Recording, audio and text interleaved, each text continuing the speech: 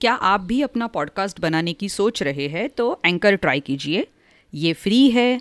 इसमें कई सारे ऐसे टूल्स हैं जो आपको अपने फ़ोन पर और कंप्यूटर पर रिकॉर्ड और एडिट करने की फैसिलिटी देते हैं। आप अपने पॉडकास्ट को डिस्ट्रीब्यूट भी कर सकते हैं जिससे इसे स्पॉटिफाई और दूसरे प्लेटफॉर्म्स पर सुना जा सके। डाउनलोड कीजिए फ्री एंकर ऐप या विजिट कीजिए anchor.fm।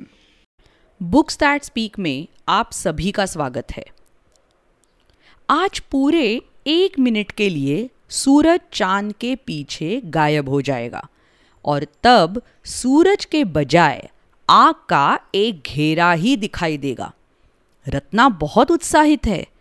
आइए तारामंडल में बीतने वाले उनके एक दिन पर दृष्टि डालते हैं। कहानी का शीर्षक है रत्ना और आग का घेरा। Original story Ratna and the ring of fire by Pratham books. कहानी लिखी है नंदिता जयराज। चित्रांकन शिवम चौधरी। हिंदी में अनुवाद M.A. समीर। कहानी का वाचन आसावरी दोषी। आज का दिन अनोखा है। पूरे 1 मिनट के लिए सूरज चांद के पीछे छिप जाएगा। जहां एक चमकीली सुनहरी गेंद हुआ करती थी वहां अब आग का एक पतला सा घेरा रह जाएगा। आज सूर्य ग्रहण है। रत्ना तारामंडल में एक खगोल शास्त्री है। रत्ना और उनके दोस्त सूर्य ग्रहण को लेकर बहुत उत्साहित है। आखिरकार ये एक ऐसा दृश्य है जिसे हर कोई देखना चाहेगा। रत्ना ब्रह्मांड के कई रहस्यों को जानती है, जैसे कि जब अरबों साल पुराना तारा नष्ट होता है तब क्या होता है और सूरज चांद के पीछे कैसे गायब हो जाता है। रत्ना लोगों को तारों, ग्रहों और दूर स्थित आकाशगंगाओं के सबसे अच्छे दृश्य दिखाती है। कभी टेलीस्कोप के द्वारा, कभी अपने स्काई थिएटर के द्वारा और कभी कभी जंतर मंतर जैसी प्राचीन वेधशालाओं द्वारा। आज रत्ना की मेज पर 200 ग्रहण देखने वाले चश्मे रखे हुए हैं। ग्रहण देखने के लिए इन चश्मों को अवश्य पहनना चाहिए। 200 आगंतुक टेलीस्कोप और प्रोजेक्शन बॉक्स में जाते हैं और आसमान में चंद्रमा के पीछे छिपे सूर्य को करीब से देखते हैं। जल्दी ही सूर्य ओट से बाहर आया। अब रत्ना के पास उनके लिए और भी कुछ खास है। वो आगंतुकों को एक गुंबददार छत वाले अंधेरे कमरे में ले जाती है। ये स्काई थिएटर है।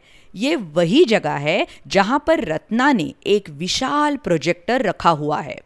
हर कोई कुर्सी पर पीछे की ओर झुक जाता है और ऊपर की ओर देखता है और इस तरह छत रात के आसमान में बदल गई है। रत्ना उन्हें अब ब्रह्मांड की यात्रा पर ले जाएगी। ये कहानी रत्नाश्री नंदीवाड़ा के जीवन के एक दिन का विवरण है, जो दिल्ली में नेहरू तारामंडल की निदेशक थी। रत्नाश्री नंदीवाड़ा, इनका जीवन घटनाक्रम। 26 नवंबर 1963 रत्नाश्री नंदीवाड़ा का जन्म हैदराबाद में हुआ। 1992 से लेकर 1996 युग्म तारा यानी कि बाइनरी स्टार्स के जीवन चक्र पर शोध के लिए उन्हें मुंबई के Tata institute of fundamental research में PhD से सम्मानित किया गया। उन्होंने दुनिया भर की प्रयोगशालाओं में काम किया है।